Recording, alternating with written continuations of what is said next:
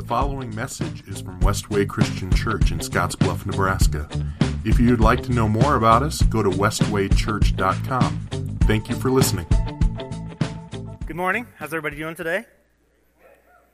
Starting Sunday morning off, a little Billy Idol. Nothing wrong with that. If you have your Bible with you, I'd love for you to open it to Revelation chapter 2.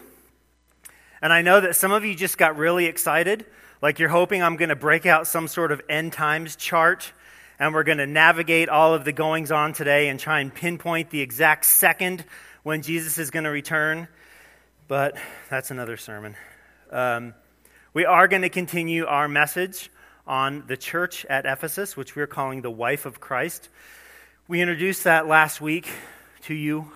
Throughout the Bible, God's people are referred to in that way. They're alluded to in that way. In the Old Testament and the New Testament, we see that God's people are referred to as the bride of Christ, as the bride of God, the wife of Christ. Last week we talked about the church of Ephesus, how it began from 3 chapters in the book of Acts 18, 19, and 20. And if we could sum up that message, last week's message, around one concept and one concept only, the word that we would use is humility. We saw a humility by different people in those texts to submit to the wisdom, knowledge, and authority of other people. We can see that there was a humility of people to sacrifice their wealth and their power and their place and their prestige and their position. And then there was humility, and this actually requires humility. There's humility to have one message, focus on one thing, and that one thing was Jesus. There's humility in having one destiny, one purpose, and that's finishing the work. That's what Paul talked about when he was talking to those elders near Ephesus. And then there's one charge. There's humility to give in to one charge, and that's to be on your guard and to lead and to love and to serve other people. And on the way home last night, my son John and I were doing the same thing that many of you do, I imagine, when you leave here on a Sunday morning or sometime during the day, like you talk about what happened on Sunday morning. That's a common conversation in our house. And John said the one thing that stuck out to him, and this is, I'm not making fun of him, so that's my caveat. Like it's dangerous to have a conversation like that with a Bible college senior, right? Because what I know after my experience in working with Bible college students, like they know everything there ever is to know. Regardless of how long they've been in Bible college, they just know everything that there is to know. So I'm having this conversation with John, and John said, very wisely, in fact, the thing that spoke to him the most in the message was the importance of doctrine, the importance of having a right theology, having a right understanding of what God's Word said. And the funny thing is, as our conversation kind of got longer, he's absolutely right. If we were to go back today, which we're not going to do, but if we were to go back today and reread those same texts from last week, from those 3 chapters of the book of Acts, we would see that they are laden with the importance of having good doctrine. They are laden with the importance of having solid theology and a right understanding and a right mindset of what it means to be a follower of Jesus. And they're there. Apollos needed to be taught a more correct understanding of baptism so he could be more accurate in his own teaching of other people. That's the importance of right doctrine and good theology. Paul needed to teach the 12 who'd only been baptized into the baptism of John about the role of the Holy Spirit. Remember, he asked them, "Do you know the Holy Spirit?" And they said, "What's that? We don't even know what that is." So Paul explained to them what the Holy Spirit was. The 7 sons of Sceva, we talked about that. They had a faulty theology and doctrine. See, they thought that just by mentioning Jesus' name, that demons would come out of someone. They had it in their minds that Jesus' name was a good luck charm. And if I just say the right thing at the right time, then the demons, the spirit world, will listen to me. The people who burned all of their sorcery and all of their incantation books, and they had to be theologically challenged with the reality that they could not remain who they were and go with God. That was a theological understanding. They had to burn all of those things. And what did Paul say to the church, to the elders of the church at Ephesus? He says there's one message, and that's Jesus. And that's a theological statement. That's a doctrinal statement. We only have one thing. You, elders of the church at Ephesus, you only have one thing, and that's to talk people about Jesus. There's one destiny, Paul says. Finish the work.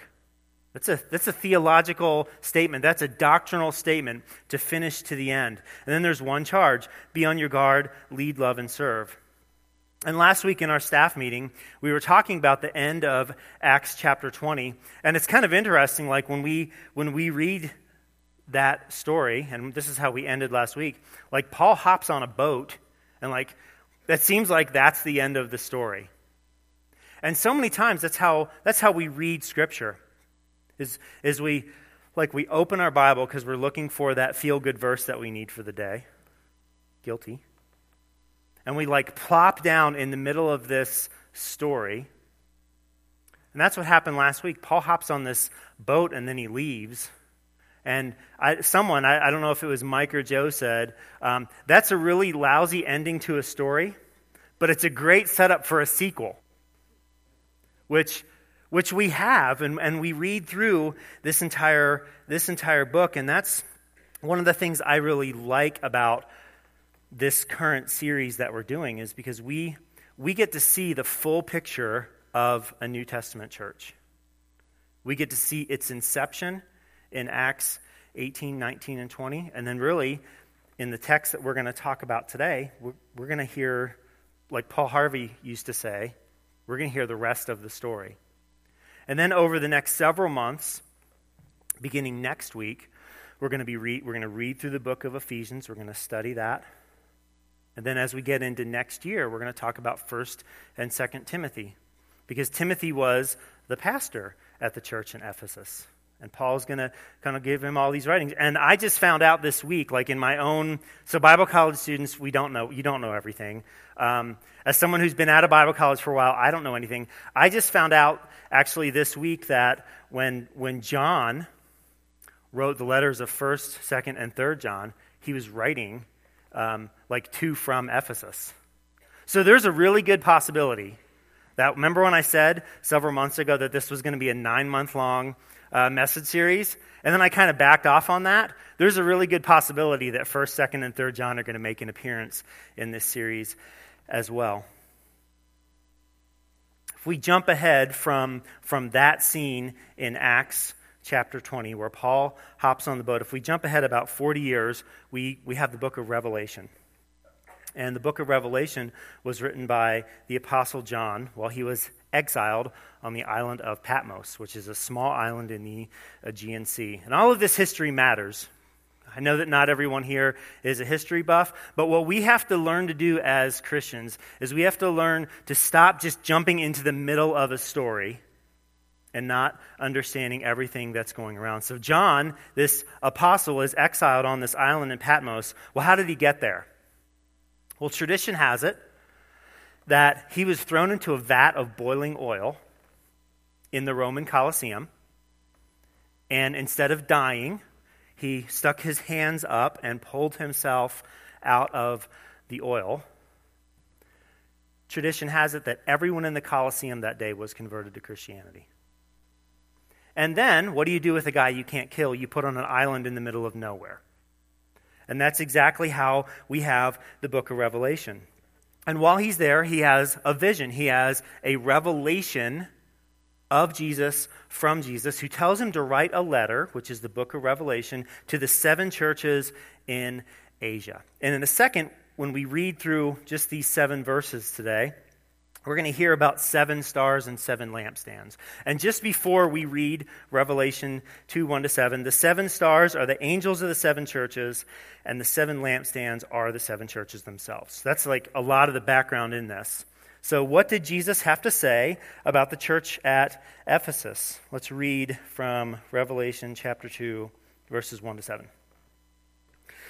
Write this letter to the angel of the church at Ephesus. This is the message from the one who holds the 7 stars in his right hand and who walks among the 7 golden lampstands. I know all the things you do. I've seen your hard work and your patient endurance. I know you don't tolerate evil people. You've examined the claims of those who say they are apostles but are not. You've discovered they are liars. You've patiently suffered for me without quitting. If we were to summarize those first 3 verses, Jesus' letter to the church at Ephesus is, you nailed it. You're doing everything as a church that you are supposed to do. Hard work and patient endurance? Check. Not tolerating evil people? Check. Examining the claims of those who say that they're apostles, but they're really not? Check. Patiently suffering without quitting? Check. See, their doctrinal and their theological understandings at the church of Ephesus 40 years after it began were impeccable, were perfect. Like they completely understood all of the right doctrine, all of the right understandings. And it seems like if we were to go back, and I said this last week at the end of the message, if we were to go back to Acts chapter 20, Paul's charge was this: guard yourselves and feed and shepherd the flock. False teachers are coming, even from within, so watch out. So it seems like they listened to Paul 100%, doesn't it? Like they heard Paul, what he said, and then those elders went back to their church, and here's what they said: we have to guard our doctrine. We have to be theologically sound. We have to be on the lookout for people who are false teachers, and that's from within. So we, as an elder culture, we have to be on our guard against one another. So their theology and their doctrine was really solid, and you know there's a but coming. Verse 4, but I have this complaint against you. You don't love me or each other as you did at first. Look how far you've fallen. Turn back to me and do the works you did at first. If you don't repent, I'll come and remove your lampstand from its place among the churches. But this is in your favor. You hate the evil deeds of the Nicolaitans just as I do.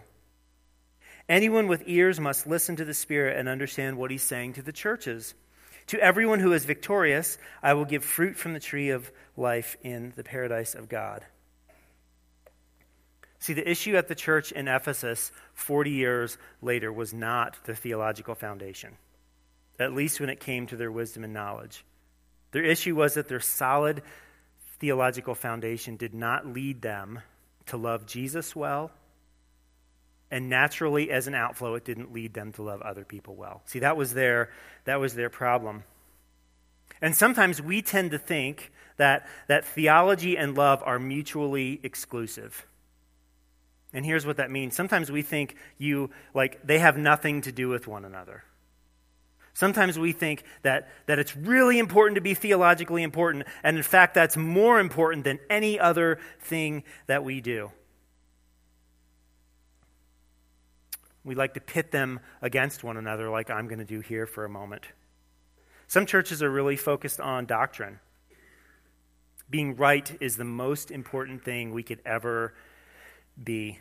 And if we give 1 inch on any of our theological understanding, if we give 1 inch on our doctrine, we just lose everything. And there are other churches that are really focused on love, on the other side of that. In the quest to offend no one, anything goes. Sin is accepted. Neither do I condemn you. That becomes the mantra of that second church. And theology matters to a point, and being doctrinally right matters to a point. But these are not mutually exclusive. They're not two separate things. I love the way Mike talked about this a couple weeks ago. He said that loving your neighbor is the law in action. If we had all of those 10 commandments up here, we could point to them and say the way to be obedient to that is to love God and to love others. If we want to keep the law perfectly, the way we do that is by loving God and loving others. On Monday, when we read through this text, as soon as we were done, Shane said this, and he smiled when he said it, so I knew he was joking. But he said, well, I think the most important thing we need to talk about on Sunday is, does Westway's church have an angel? I mean, the church at Ephesus has an angel. Does Westway's church have an angel? And then very quickly, Mike said, and the second most important thing would be, who are the Nicolaitans and what did they believe? See, some of us are laughing because it's true. Sometimes we get wrapped up in things as Christians and as churches that sound like they'd be really, really interesting for us to talk about, but they only serve to distract us away from what Jesus is saying. When the church at Ephesus fell from Jesus, he didn't tell them to burrow deeper into their theology. Don't miss this. He didn't tell them to burrow deeper into their theology. Jesus didn't tell the angel, the leader at the church at Ephesus, he didn't say, you know what you should do is you should write a sermon series on the three languages, on the three Greek words for love, and you should teach that. See, those are the kind of things like we typically want to do, right? Well, what does it mean to love? I remember I was having a conversation. I was on a mission trip about 10, 12 years ago with high school students and adults, and my adults were really being a real pain in my side on that trip. They weren't serving our students well. They were really doing a terrible job of it, in fact. And we had a few days left to go, and I pulled our adult leaders aside, and I said, here's what I need you to do. We have 4 days left on this trip. And what I need you to do, in every one of your interactions with our students over the next 4 days, I want you to begin that interaction with, how can I serve that student?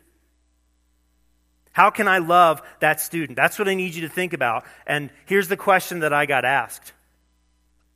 Well, what do you mean by serve? What do you mean by love?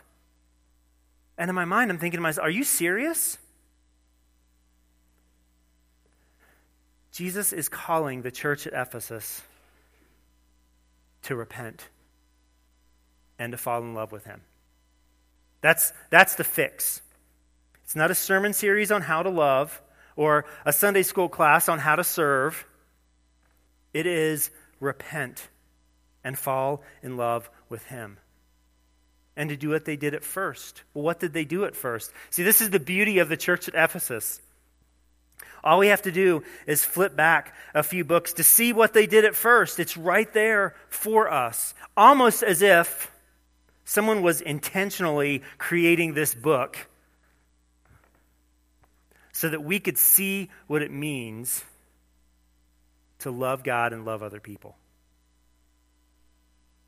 So what did the church at Ephesus do? Well, they were humble. They willingly placed themselves under the authority of spiritual leaders who had more wisdom, knowledge, and authority than they did. They were humble. They confessed their sinful practices before God and man, and they went public. And they sacrificed their wealth and their power and their place and their prestige and their position. All of that for the sake of following Jesus. That's what they did at first.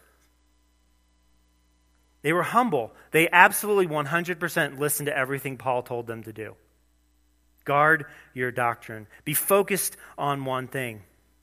And my guess is for a while, they led and they served and they loved. But at some point they stopped. Well, how do we know that? Well, this is in the text today. Jesus said so. I know all the things you do. And when we were talking about that on Monday, Joe said that should cause us great concern. When we read that Jesus knows all of the things we do, we ought to all pause for a moment and take in the weight of that statement. Remember last week when we were talking about Acts chapter 19, and I said in that scene with the men who are trying to cast that demon out, how the demons weren't fooled. The spiritual world isn't fooled by our fake Christianity. Neither is Jesus. Jesus sees all that they did. I know all the things you do, and I have this complaint against me. Essentially, you stop loving me and you stop loving others.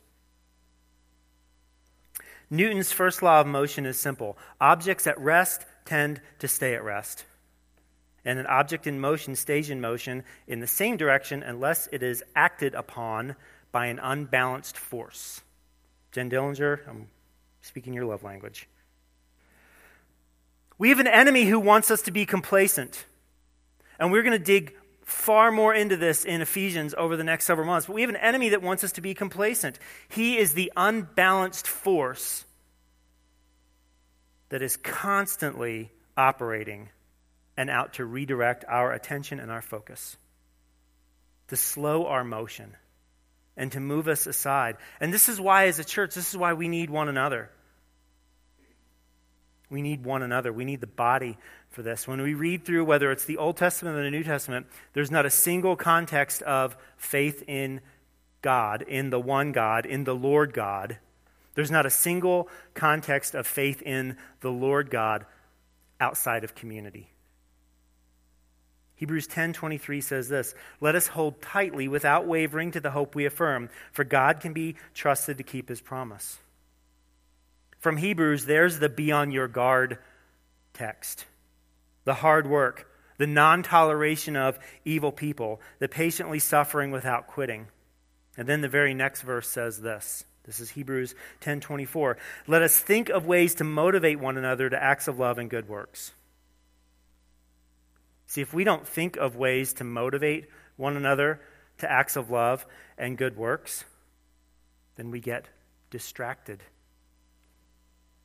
This is what it looks like to love God and to love others as we did in the beginning. This is why we always here at Westway Christian Church, this is why we always talk about ways to do both. We always talk about ways to get plugged in and get connected to a small group or a Bible study or a Sunday school class. It doesn't even have to be formal. We encourage you to grow in your faith in the community of others, but we also encourage you to take that knowledge and to love others with it. When we don't do both of those things, when we do not guard our doctrine and our theology, and when we don't love others, at best we're redirected, and at worst, our motion stops. And I think that's the picture of a church in Ephesus. Is a stopped motion. And what they needed was Jesus to come in and kick the door down and say, "Hey, I'm pulling your lampstand. If you guys do not get this together, I am pulling your lampstand." And get it together always begins with repentance. Taking seriously how our sin has affected our relationship with God, how it grieves him, and being more than sorry for it, wanting to not do it anymore. Yesterday I was reading from Joel chapter 2, and I came across these verses. It says, "This is what the Lord says, Turn to me now while there is time. Give me your hearts. Come with fasting, weeping, and mourning. Don't tear your clothing in grief, but tear your hearts instead. Return to the Lord your God, for he is merciful and compassionate, slow to get angry and filled with unfailing love. He is eager to relent and not punish." See, God's desire for us is to repent and then act. But repentance is the step we have to take first. That was the thing that Jesus was telling the church. You must repent. Stop this and then turn to me. So one of the things that we want to do is we want to spur you on to love and good works. That's our responsibility, not only as pastors and elders and ministry team leaders and all of those different things, but that's the responsibility of our body to one another, is to spur one another on to love and good works. And we have a huge opportunity to do that, to take an action in our community. And what I'm going to do is I'm going to ask Becky Jones to come up this morning and share a little bit about a ministry called Embrace Grace. And would you welcome Becky up to the front?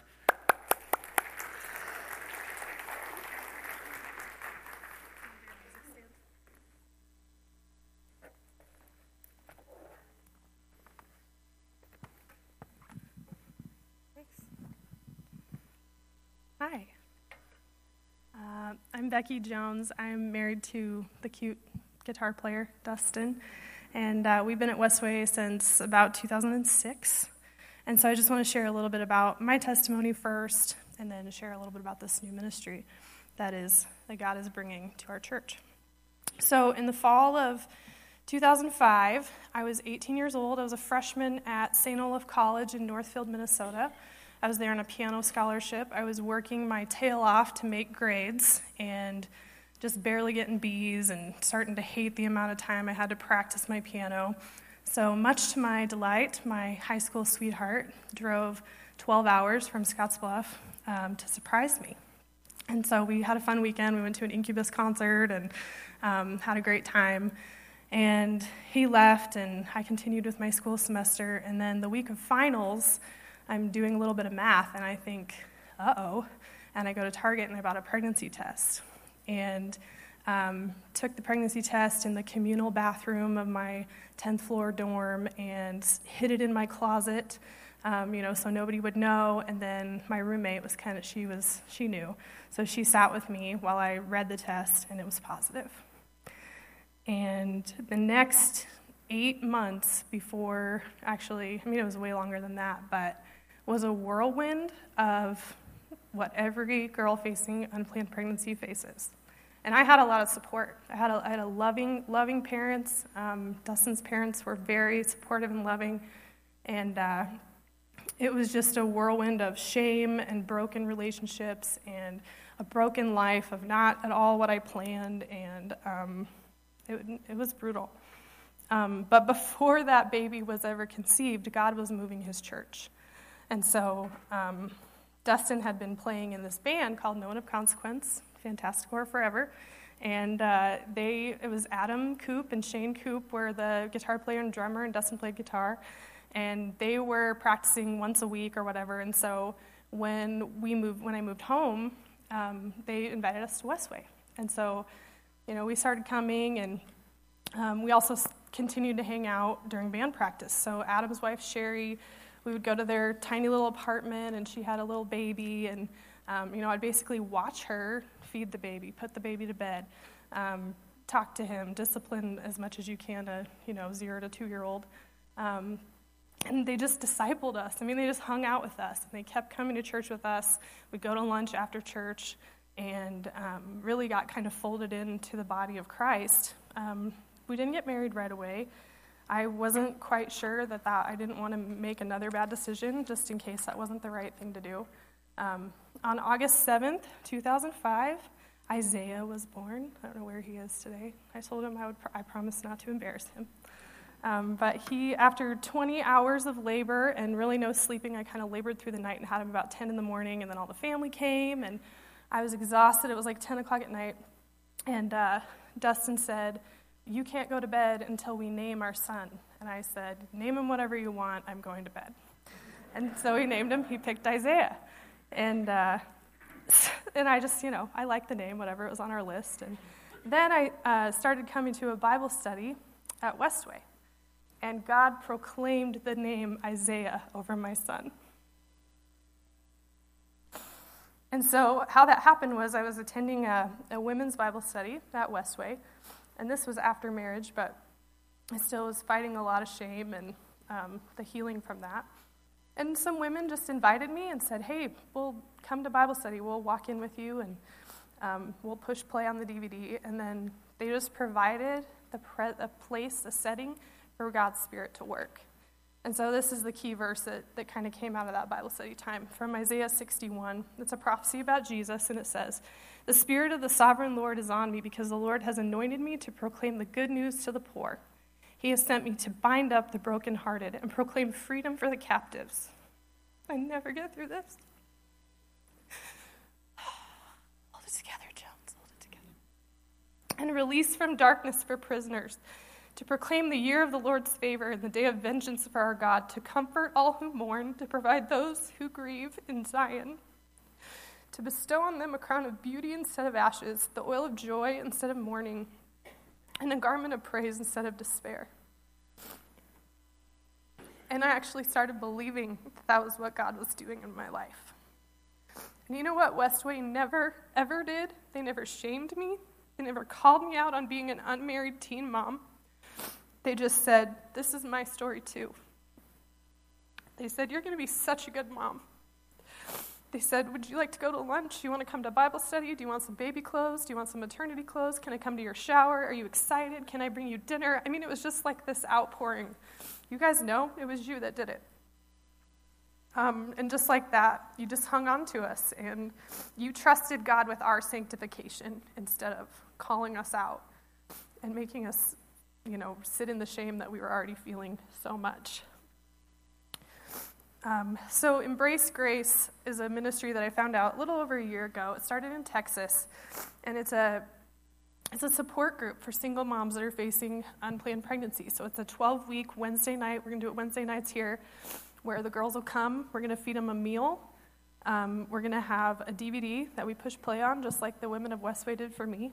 And then there'll be some discussion so that they can learn who they are in Christ. At the end of the semester, we'll have a big special celebration.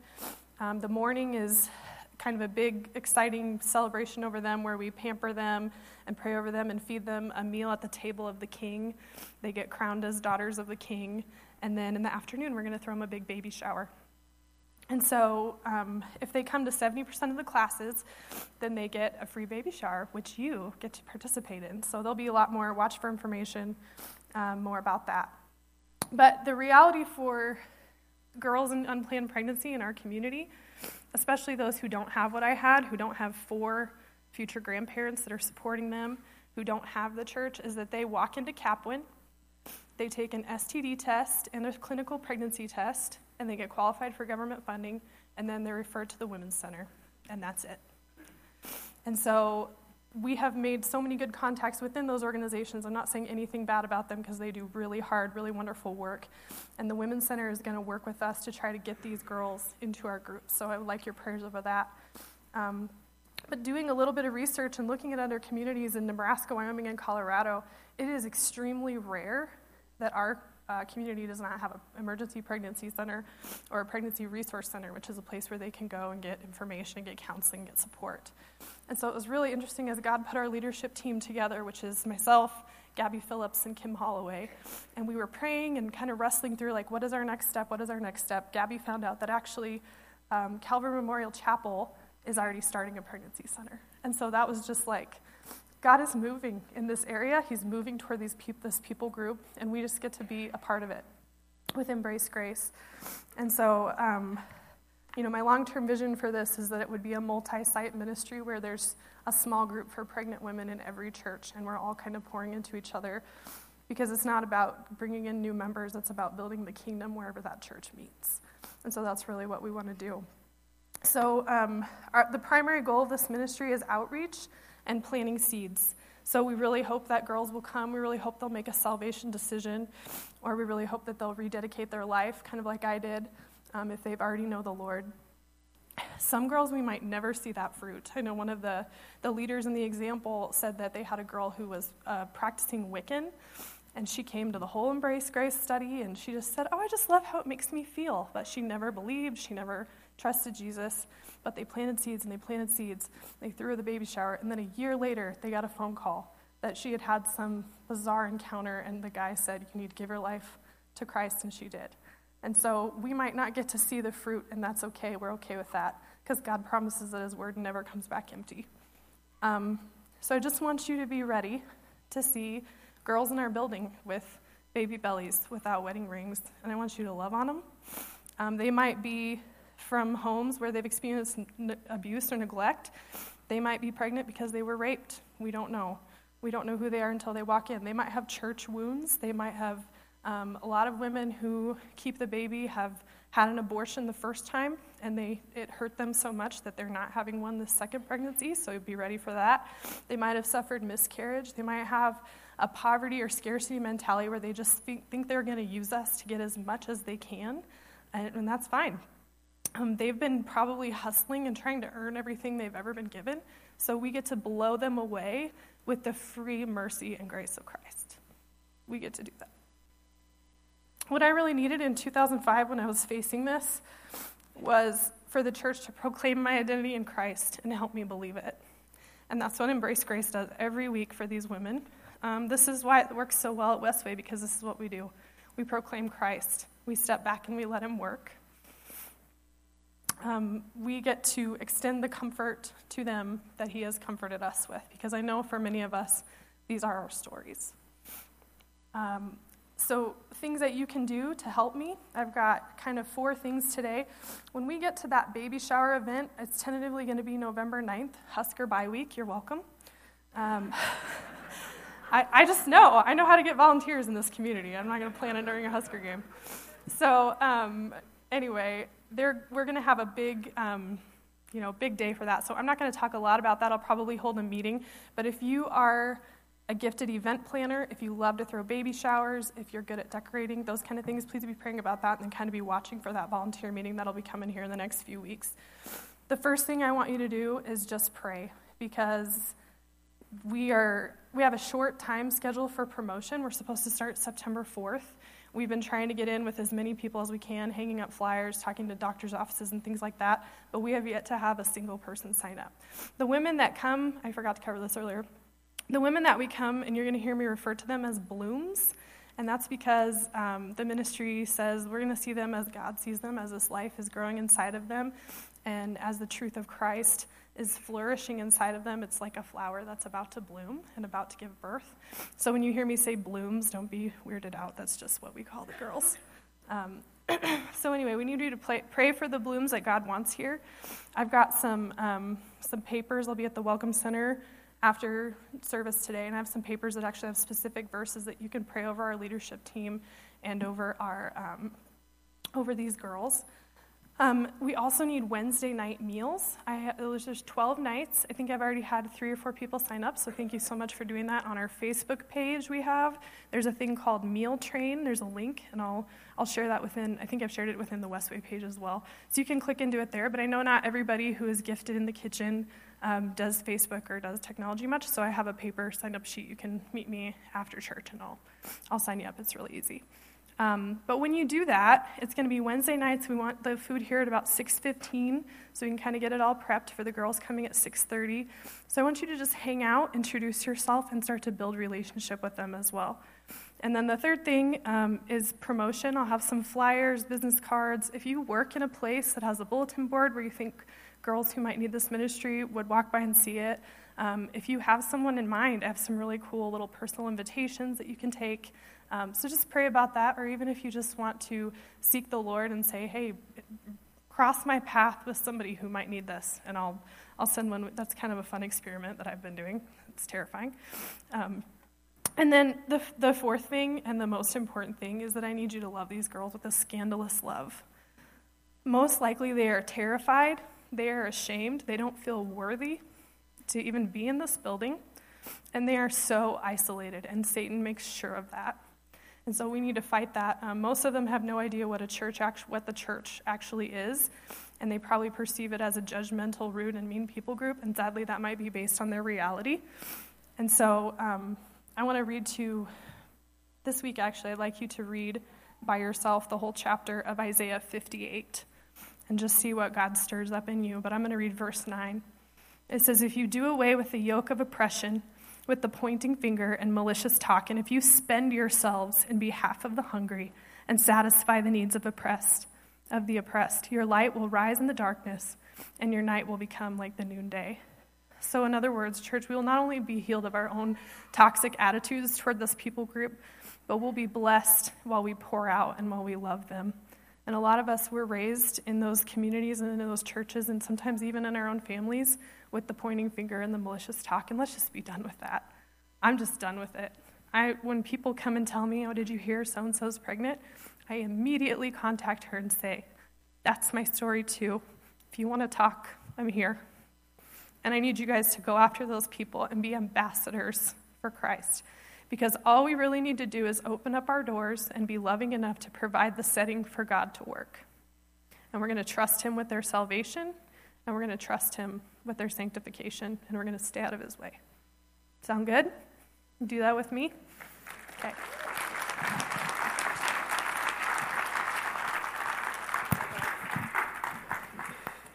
So Steve and Diana were up here earlier, and Steve talked about how he had been at Westway since 1948. We talked about, over the past 2 weeks now, how we are coming up on our 25th anniversary time here. And I'm just so uninterested in being the church 60 plus years after its inception that Jesus comes to us and says, hey, if you don't love me and love other people well, I'm taking your lampstand. Like, I did not move to Scottsbluff, Nebraska to have that happen, okay? And I'm hoping that you are not here in this church with us today to ever come to this point where Jesus is like ready to end all of this.